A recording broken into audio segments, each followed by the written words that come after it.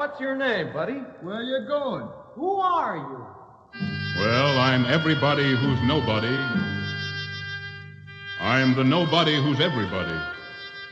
What's your racket? What do you do for a living? Well, I'm an engineer, musician, street cleaner, carpenter, teacher. How about a farmer? Also, Office clerk? yes, ma'am. Mechanic? That's right. Housewife? Certainly. Factory worker? You said it. Stenographer? Uh-huh. Beauty specialist? Absolutely. Bartender? Absolutely. Truck driver? Definitely. All of them I am the et cetera and the and so forths that do the work. Now hold on here. What are you trying to give us? Are you an American? Am I an American? I'm just an Irish, Negro, Jewish, Italian, French and English, Spanish, Russian, Chinese, Polish, Scots, Hungarian, Litvak, Swedish, Finnish, Canadian, Greek and Turk and Czech and double Czech American. And that ain't all. I was baptized, Baptist, Methodist, Congregationalist, Lutheran, Atheist, Roman Catholic, Orthodox, Jewish, Presbyterian, Seventh-day Adventist, Mormon, Quaker, Christian, Scientist, and lots more.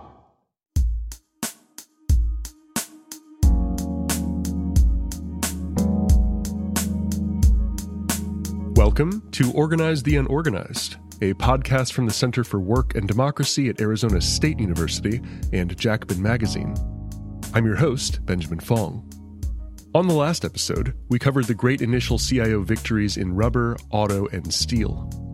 By the summer of 1937, the CIO appeared to some as an ascendant behemoth, an organization that would not only successfully unionize the nation's mass production industries, but also overhaul American society in the process. This was ultimately more perception than reality. The CIO was, in labor historian Robert Zeger's words, a fragile juggernaut, but it's undeniable that the CIO broke through in an unprecedented way. How was it then that the CIO was finally able to make good on the decades-old dream of industrial unionism? This episode is devoted to this basic question, and here first is Dorothy Sue Cobble's answer to it. There are a lot of things that came together in the 30s. It was a kind of perfect storm. So it's a moment of capital crisis. Business leadership is discredited by the economic collapse. It's an era of mass unemployment, homelessness, anxiety, insecurity. So we've got a desperate working class. We've also got a working class that's infuriated by the petty tyranny of foremen and the relentless speed up of Fordist production. But this dream of organizing mass production has been around for a while, and there were certainly many other historic moments of economic crisis that didn't result in the organization of workers. So how did the CIO win? How did it take advantage of this moment? I'll just lay out a couple of the key things that I think were important. And I would put right at the top of the list the ability of workers to exert structural or positional power. So I think of the sit-down strike as extraordinarily effective in terms of stopping production and really creating chaos for employers. It only took a few people to make it effective. You didn't have to do much except stop work, but there were other forms of direct action too. The recognitional strike, which became illegal after 1947, was actually the primary way that workers exerted pressure on employers and got them to agree to sign contracts. So workers saw that these tactics were effective and they put them to good use. So it was a demand for unions that came from below. It wasn't the CIO imposing it. But there are other things that really made a difference as well. The political transformations of the 30s, the change in the Democratic Party and a New Deal administration willing to back workers' right to association and collective bargaining. There was enormous support from the public and from the political intellectual classes. You had a left that focused on worker power and had a class-oriented vision. It was a democratic movement that listened to workers, that channeled their needs, that wasn't afraid of new ideas. And lastly, I think one of the things that's always been most appealing to me about the CIO is that it spoke for the particular needs of the working class, but it also had a vision of how the labor movement could make the whole society better. It had what some historians talk about as social unionism. So I think those are some of the things that really made a difference and enabled the transformation and rebuilding of the labor movement in the 30s and 40s. I think 4 elements of Cobble's account of the CIO's success are worth emphasizing here. First, ripe political conditions for organizing. Second, the willingness to use innovative tactics and, above all, the sit-down strike. Third, the influence of the left.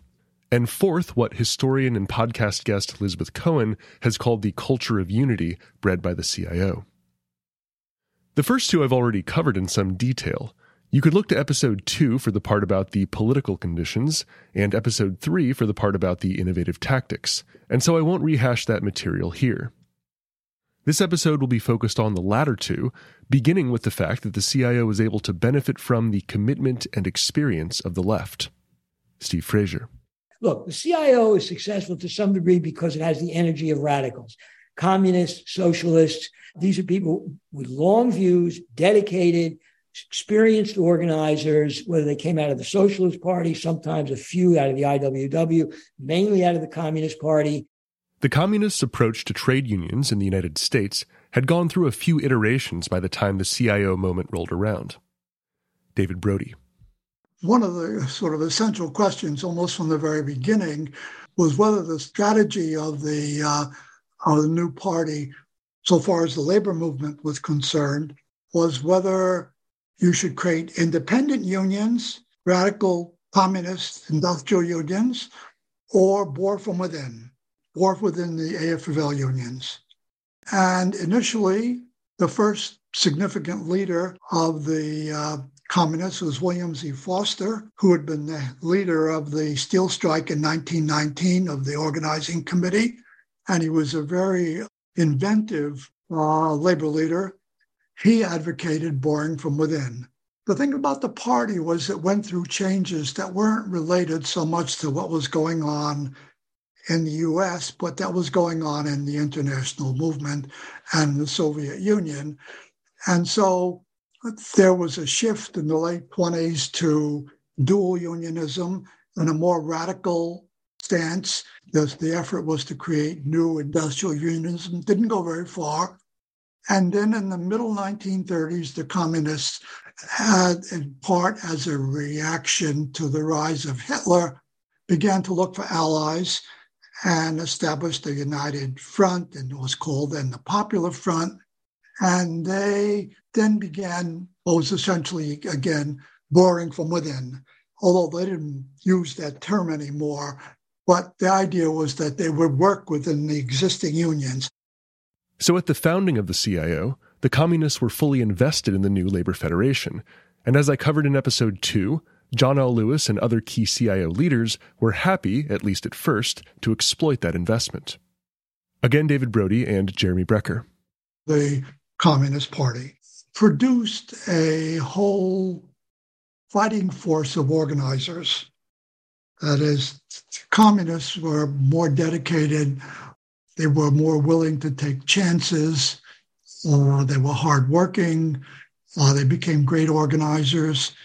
And so in various unions, sometimes spontaneously, sometimes deliberately, communists became organizers and local leaders. In the case of the Steelworkers Organizing Committee, quite a large number of the 200 organizers that were hired in these period. Maybe it's been suggested somewhere about 60 were members of the Communist Party, and they did great work.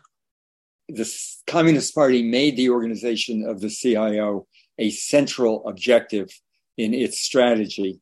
And in a complementary way, John L. Lewis simply put a very significant number of communists on the CIO payroll and said, just go out and organize.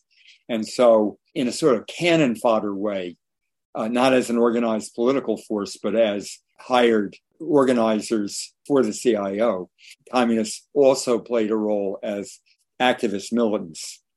However, John L. Lewis and top CIO brass were very aware of the potential political threat that this caused and were very concerned to keep communist influence under control.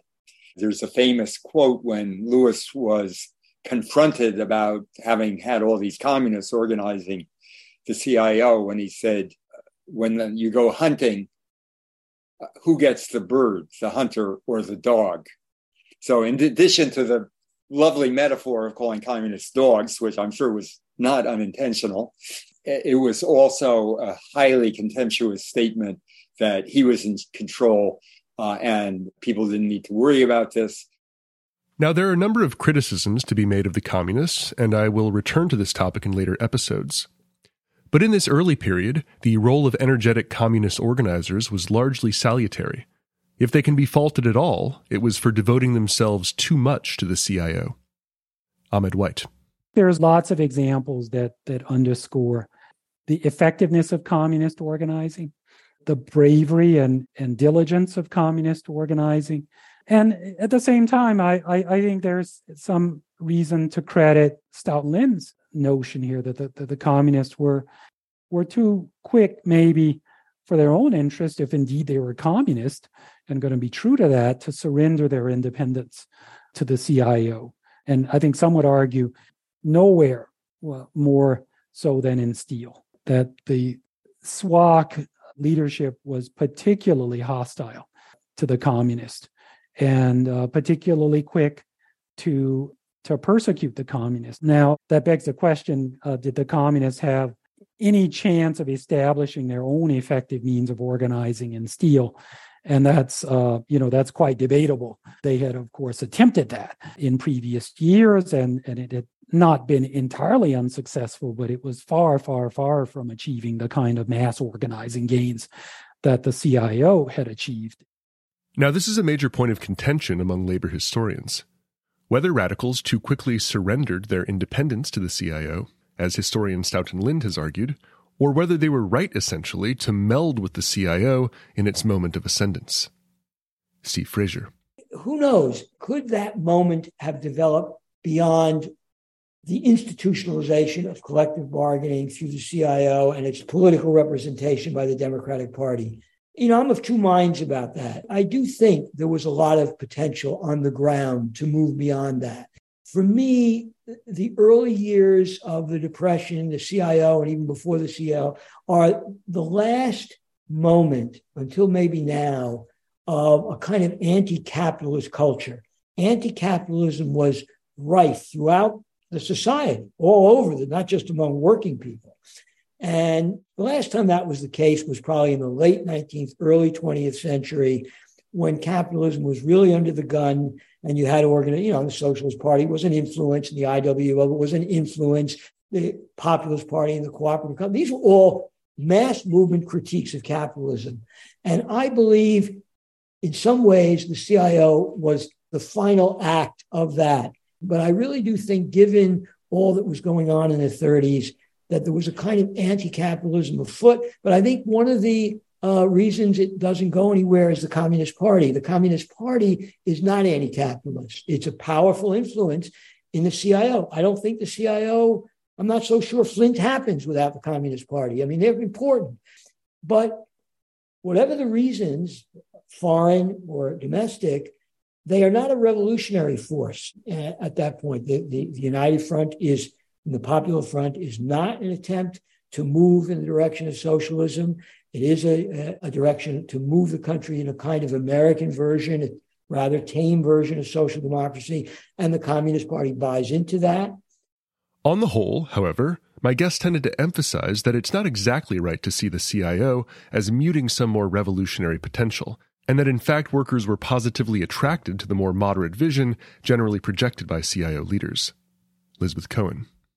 I think it's very important to recognize that workers can be attracted to a working class institution like a union without being politically radical and wanting a totally different kind of political system.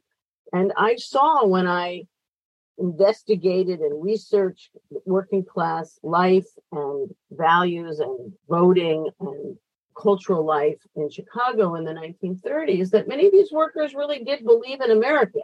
Some of them had served in World War I.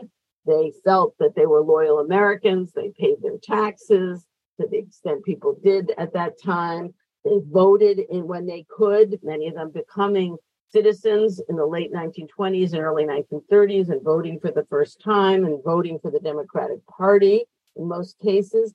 So they believed in America and they believed in the promise that America held out, but they felt that the system wasn't fair. And it is a great irony that employers had touted this welfare capitalism in the 1920s and recognized in doing that, yes, that workers want fair wages, they want a living wage, they want some benefits, they want a short vacation. And so many of them felt that they were just asking for what was their due. David Brody similarly sees the CIO leadership's commitment to contract sanctity as very much in line with workers' desire for what he calls workplace contractualism, or the establishment of fairness in the workplace within a rule-bound system of management. What do workers actually want? That is, what are they looking for? What would satisfy them? That's a question that I've pondered over and written about. And if you look at how, on the shop floor level, organization developed during this period, there was something that other scholars refer to as industrial justice. That is, a conception on the part of workers that they wanted to be treated fairly. And fairly in the context of where and how they worked. These kinds of issues about fairness were especially important because before the unions got a hold of these great enterprises, the enterprises themselves have been going through an internal revolution and trying to create a system that would be regularized. And one of the questions had to do with, was there favoritism or not? Now, in the 1920s, when there was a lot of work, it wasn't so important. When you got to the early 1930s and people were being laid off, on what basis were they being laid off? If you were the friend of the foreman or a relative, you stayed on. If you weren't, you were laid off. Similarly with being rehired. It became more acute, this notion, because of what the companies themselves had done in trying to reorganize the workplace. So one of the things that industrial workers wanted was something which would guarantee that people would be treated equally and fairly. And you can see it particularly in the issue of seniority. That is, the notion that the longer you stayed on the job, the more rights you had in it compared to somebody else. And when the early contracts were signed, that is, even before there was a CIO, that is, during the NRA period when there were local unions, it's a complicated story how seniority became an issue at this period. It was put forward in an agreement in the automobile industry in 1934. Once it was stated as a sort of a general principle, the workers just grabbed onto it and said, we want everything to be determined by seniority. That would make it fair. Everybody will be treated equally. And the other issue had to do with our job classifications and pay rates. That is, we had gotten to the point in the 1920s where the companies wanted to rationalize the way they dealt with paid workers. You did this by setting up a job classification system and then putting the jobs in at the various slots so that each job carried a certain wage rate. The issue of justice that came up on the question of pay rates had to do with whether you were in the right slot or not. So if workers said, look, he's doing the same job that I'm doing and he's at a higher rate, that's unfair. So that was another issue, to get fairness in the job classification system. Now, how did you do that? You did that by setting up what I've called workplace contractualism. That is, at the workplace, there was a contract that set out things like seniority rights and job classification, and overtime, various things. So the way you got that was writing it into the contract, and you had a grievance procedure with a shop steward representing workers when there was a dispute. That's what emerged even before the CIO. And that's the system that left-wing historians object to. Everything had to be regularized according to rule, and you couldn't go on unauthorized strike. Everything had to be controlled, but it captured what industrial workers thought of as industrial justice. So my view is that it was, in this period, what we got was more or less inevitable. And an alternative, more radical system, it just wasn't going to happen. Jeremy Brecker takes a somewhat different approach to the question of just how aligned the CIO's goals were with those of the workers they organized.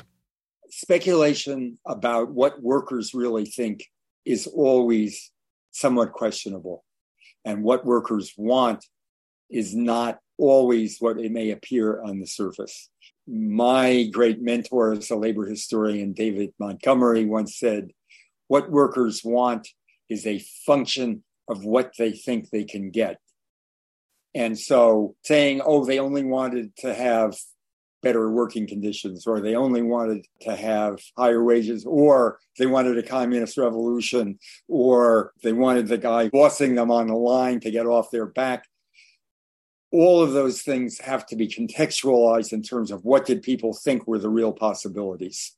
If the real possibilities changed, then people's definition of what they wanted would often change as well. There's a great quote from Frederick Douglass, who had been a slave and became a great anti-slavery abolitionist leader, who said, the man who has a cruel master wants a kind master.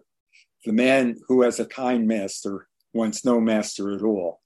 So the point is, what people want, and specifically, as David Montgomery said, what workers want, is in large part a function of the real situation they're in and what they think they can get.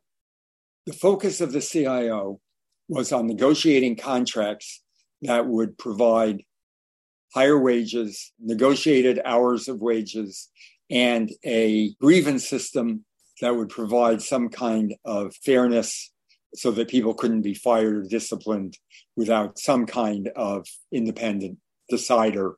So basically, a way of defending workers against favoritism.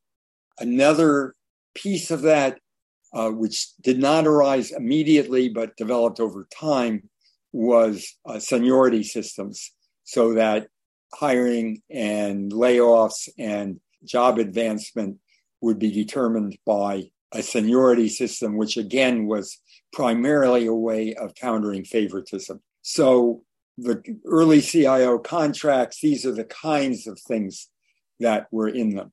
If a historian says that they didn't include Red Revolution because the workers weren't making revolution a goal, a historian who says that has strong reasons for saying that.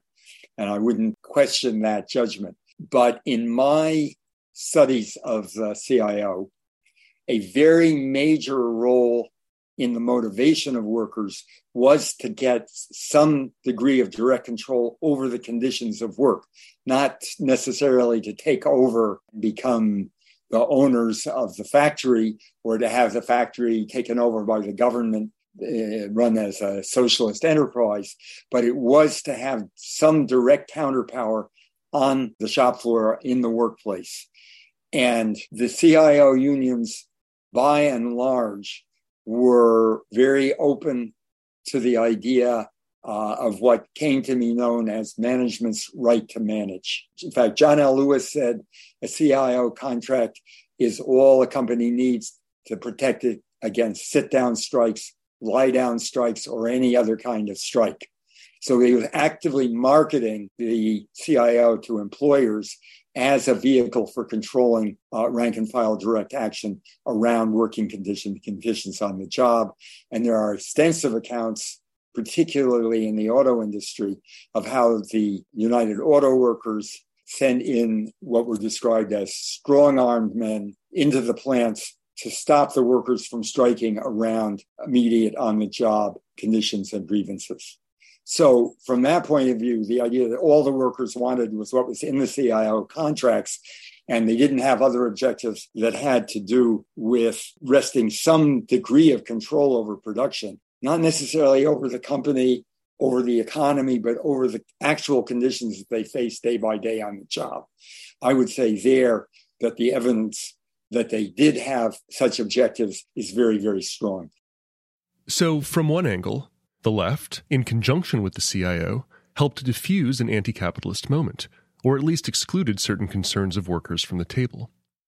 But as many of my guests emphasized, it was in the marriage of radical influence with the stability sought by CIO leaders that real gains were made. Here's Nelson Lichtenstein comparing an earlier moment of labor radicalism embodied in the industrial workers of the world and the CIO moment. The Wobblies, the industrial workers of the world, had been a kind of inspiration, a radical inspiration to a generation of leftists, certainly who came of age in the 30s. But I think the CIO leaders, and including the radicals as well, understood that the industrial workers of the world had formally said, we don't want to sign contracts. We don't want to create a big institution that hampers us, becomes a burden on us. We're against that. And I think the CIO people, again, from the left to the right, I don't think there's any distinction between the most militant communist on this question and John L. Lewis, said, well, no, we have a Wagner Act, which is based on the idea of having collective bargaining and signed legally enforceable contracts, and we're going to do that. Now, here's the defense of a institutional unionism. Consciousness is episodic. Today, we have all sorts of enthusiasm for Starbucks baristas and whatnot. In 1935, there was a lot of enthusiasm for the New Deal and for unionism, and it had been true in 1919, consciousness is episodic. It can rise to great, almost revolutionary heights, terrific, but it also can ebb. It also can go down. You can have recessions. You can have repression. You can have just the passage of time. You can have labor turnover, etc. And what a union does, a union that signs a collective bargaining contract, is it freezes the consciousness in a kind of institutional legal form, so that in a period of recession or repression or just apathy, the union still exists. It's still there now, maybe run by kind of, bureaucrats or something, maybe run by kind of uninspired people, but it still exists. It doesn't disappear. And what had happened with the industrial workers of the world and with many other unions that had been unable to get a contract because there was no legal framework for that, is they disappeared. Unions disappeared. There's something worse than a bad union. It's a no union.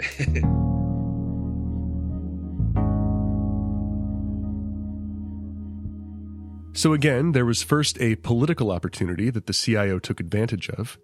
Second, there were militant and disruptive tactics employed that were effective given that political opportunity. Third, there was the great energy and commitment of the left as channeled toward the stable end of collective bargaining. And finally, there was what Elizabeth Cohen called the culture of unity in her book, Making a New Deal. There was a big effort to organize for unions after World War I, and many of the same kinds of industries that would succeed in the late 1930s and during World War II had been the sites of those organizing campaigns after World War I. But they had failed there, and they'd failed for a lot of reasons, but that included the fact that the workers were still very divided among themselves. In many cases, they were first-generation immigrants, spoke different languages, lived in distinctive ethnic neighborhoods, didn't have a lot to do with people of other ethnicity. And of course, the big divide was race. The employers, in many cases, recruited African Americans to be strikebreakers. They lived in very isolated neighborhoods, many of them recent migrants to the north from the south. And many of the white ethnic working class saw African Americans as really the enemy. So when the CIO sought to be more successful in the 1930s in its organizing campaign, it recognized that they had to overcome those social divides. They had to get workers to feel that they were part of a unified working class strategy. And that meant overcoming those ethnic differences and particularly overcoming those racial divides. And they employed a variety of strategies for doing that. But of course, it helped that by the 1930s, you're dealing with workers who have in fact shared more experiences. Many of them are second generation, not first generation. They speak English. They shared a lot of mass cultural experiences. They listened to the same radio programs. They went to the movies. They shared music. There were ways in which they had a common culture, and the CIO went out of its way to build on that common culture and, in fact, make the CIO part of that common culture. So, for example, when there was a big boxing match with Joe Louis, they made that into a big event that would attract workers of different races and ethnicities. They developed recreational activities, bowling leagues, for example, that would draw workers across lines of neighborhood and ethnicity. There were women's auxiliaries because, in fact, the unions saw membership as a family membership. Women were not in most cases, members, but they were organized in women's auxiliaries, which supported the unions with various kinds of activities. And that would bring the women together. And we know that women are often sort of the culture preservers in families and make decisions about priorities of socializing and sociability. So there were many efforts made to convey to workers, you are all part of a common working class experience and a common working class culture. And the divisions among you are much less important than what you share. I know no stranger now. I know no stranger now. Since I've been introduced to the CIO, I ain't no stranger now. 1947, and the original to that, I said, what is that? They said, that used to be since I've been introduced to the house of the Lord. I ain't no stranger. Well, when we got finished, it went like this. Run, scared, run to the boss and hide your face. Run to the boss. Run, scared, run to the boss and hide your face. Run to the oh, won't you run to the boss and hide your face? I ain't no stranger now. I ain't no stranger now. I ain't no stranger now. Since I've been introduced to the CIO, I ain't no According to Jeremy Brecker, that culture of unity made the CIO into a welcoming organizational envelope. There were things that the CIO contributed that were tremendously important to making that upsurge happen.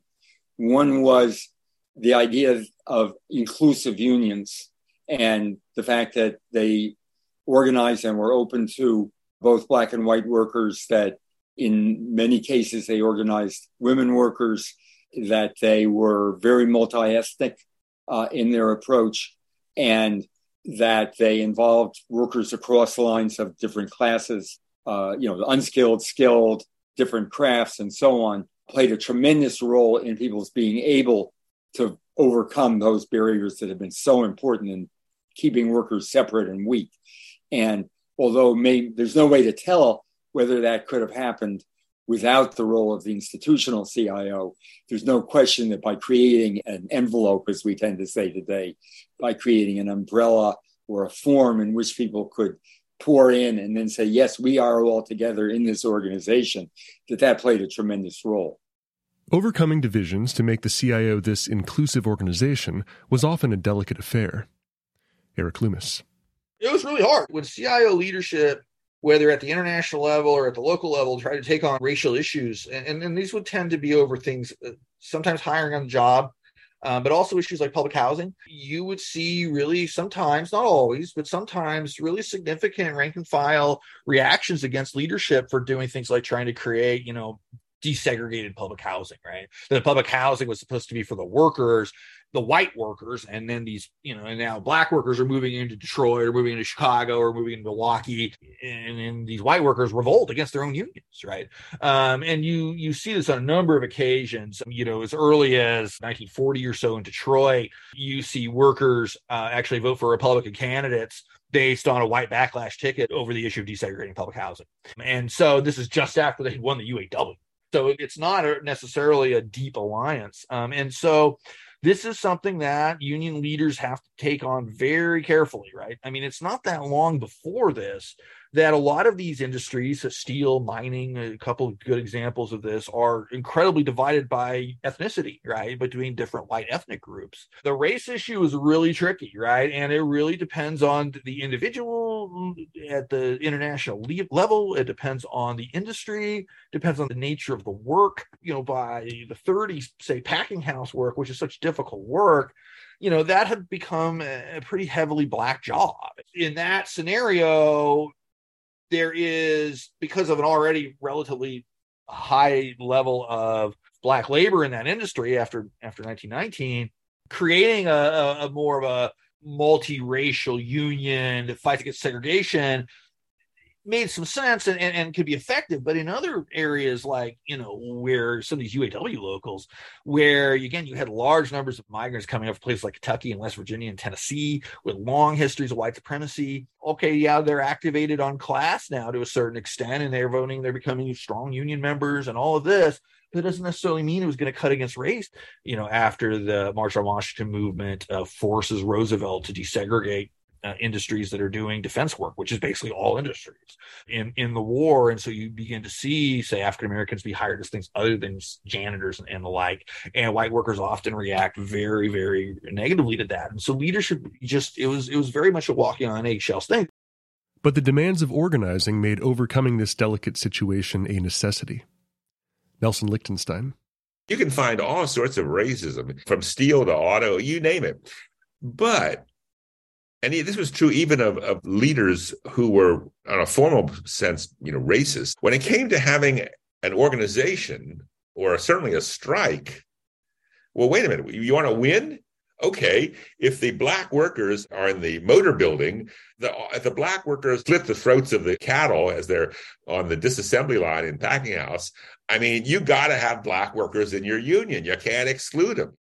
Ahmed White describes here the divided situation in steel and how SWAC organizers broke through racial and ethnic divisions.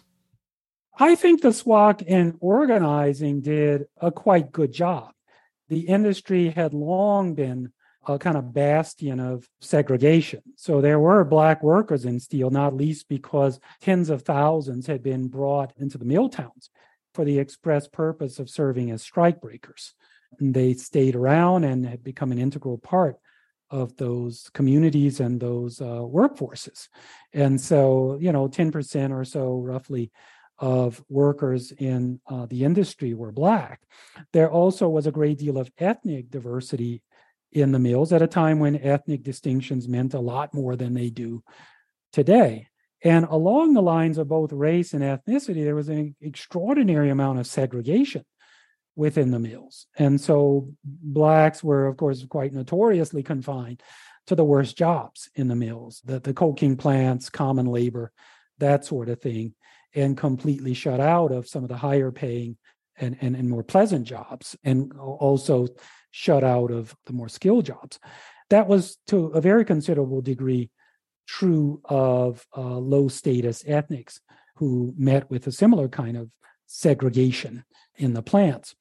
The CIO had to overcome that. It had to find a way to appeal to those workers who are at the bottom of the rungs of this system, and who themselves had long perceived of unions as, and rightly so, as bound to exclude them, or to use them, I think, as one person put it, as cat's paws in their dealings with employers.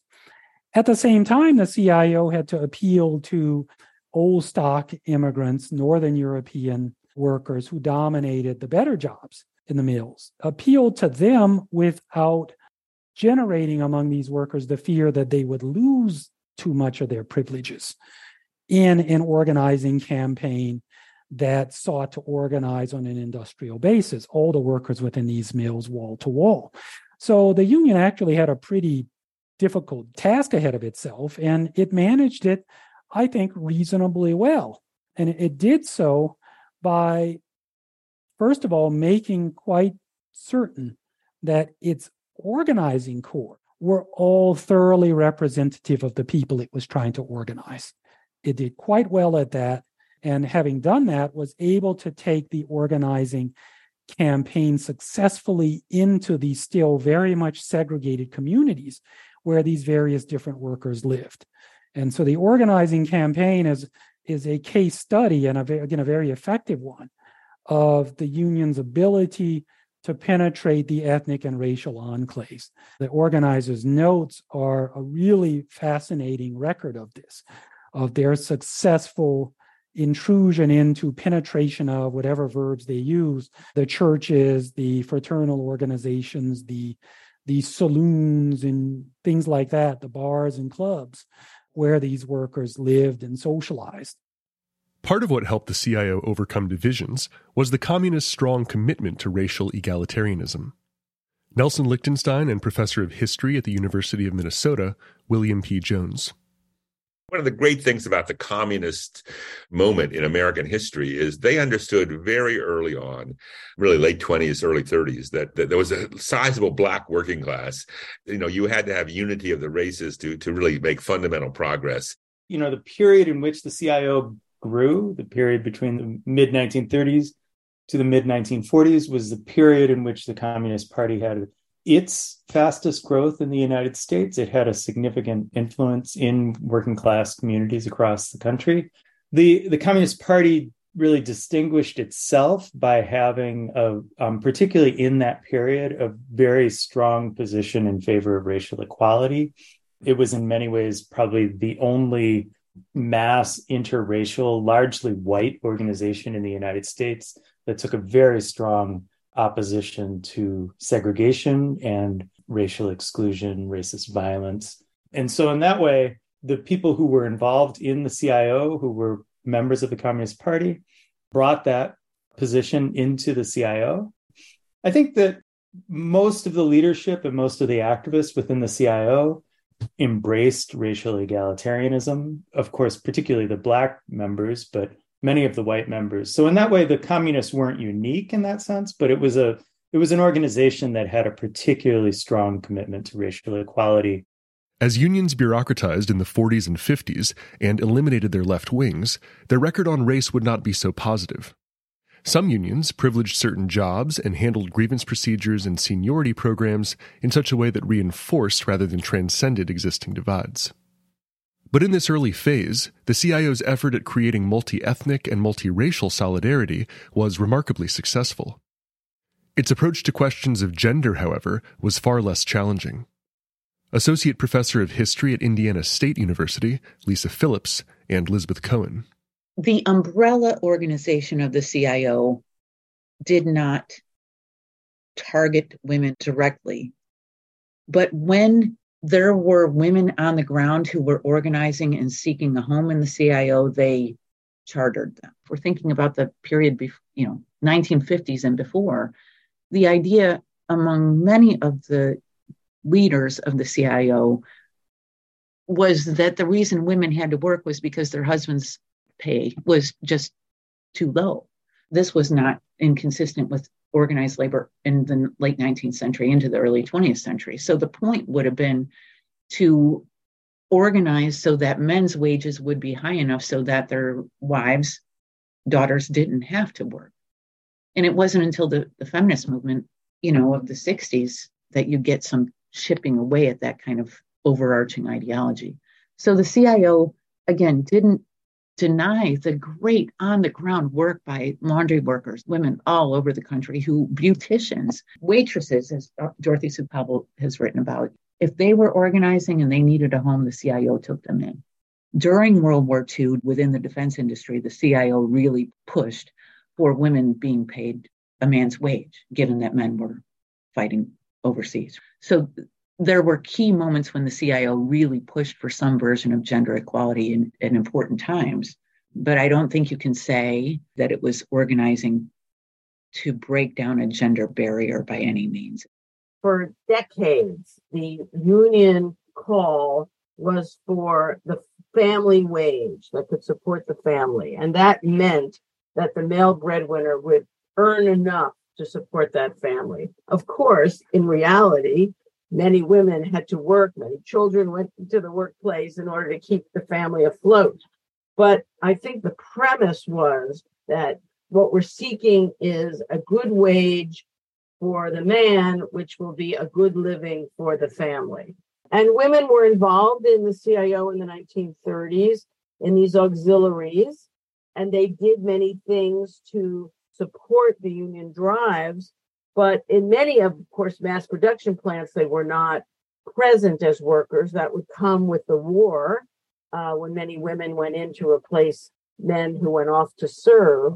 Though there were unions and workplaces like the garment trade where women did dominate. But in those cases, the leadership was mostly male. And it took a very long time for women to really be at the helm of those unions. There was still a kind of sexism in those unions that were dominated by women.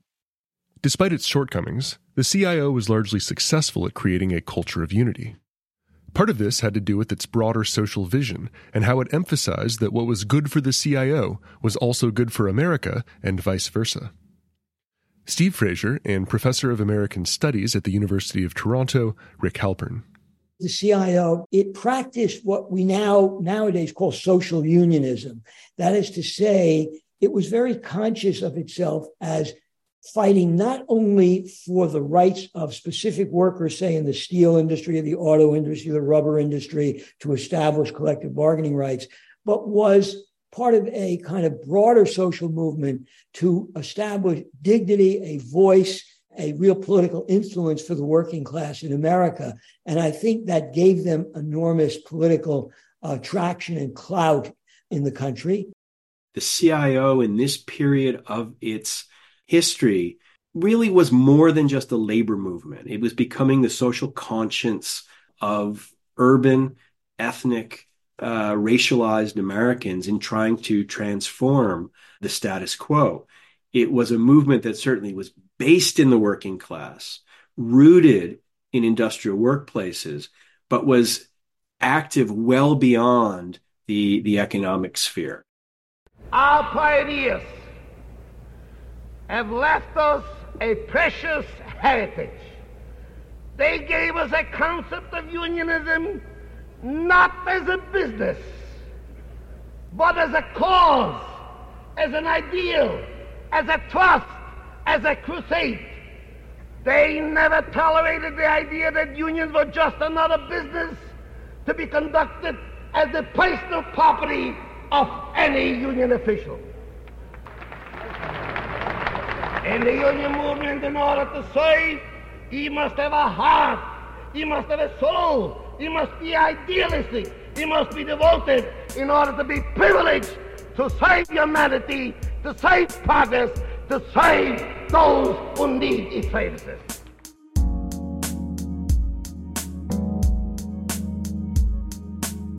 That was David Dubinsky speaking at the 25th anniversary of his presidency in Madison Square Garden. Thank you again for joining me on this week's episode of Organize the Unorganized. On next week's episode, Setback and Tragedy in the Little Steel Drive. I'll see you then.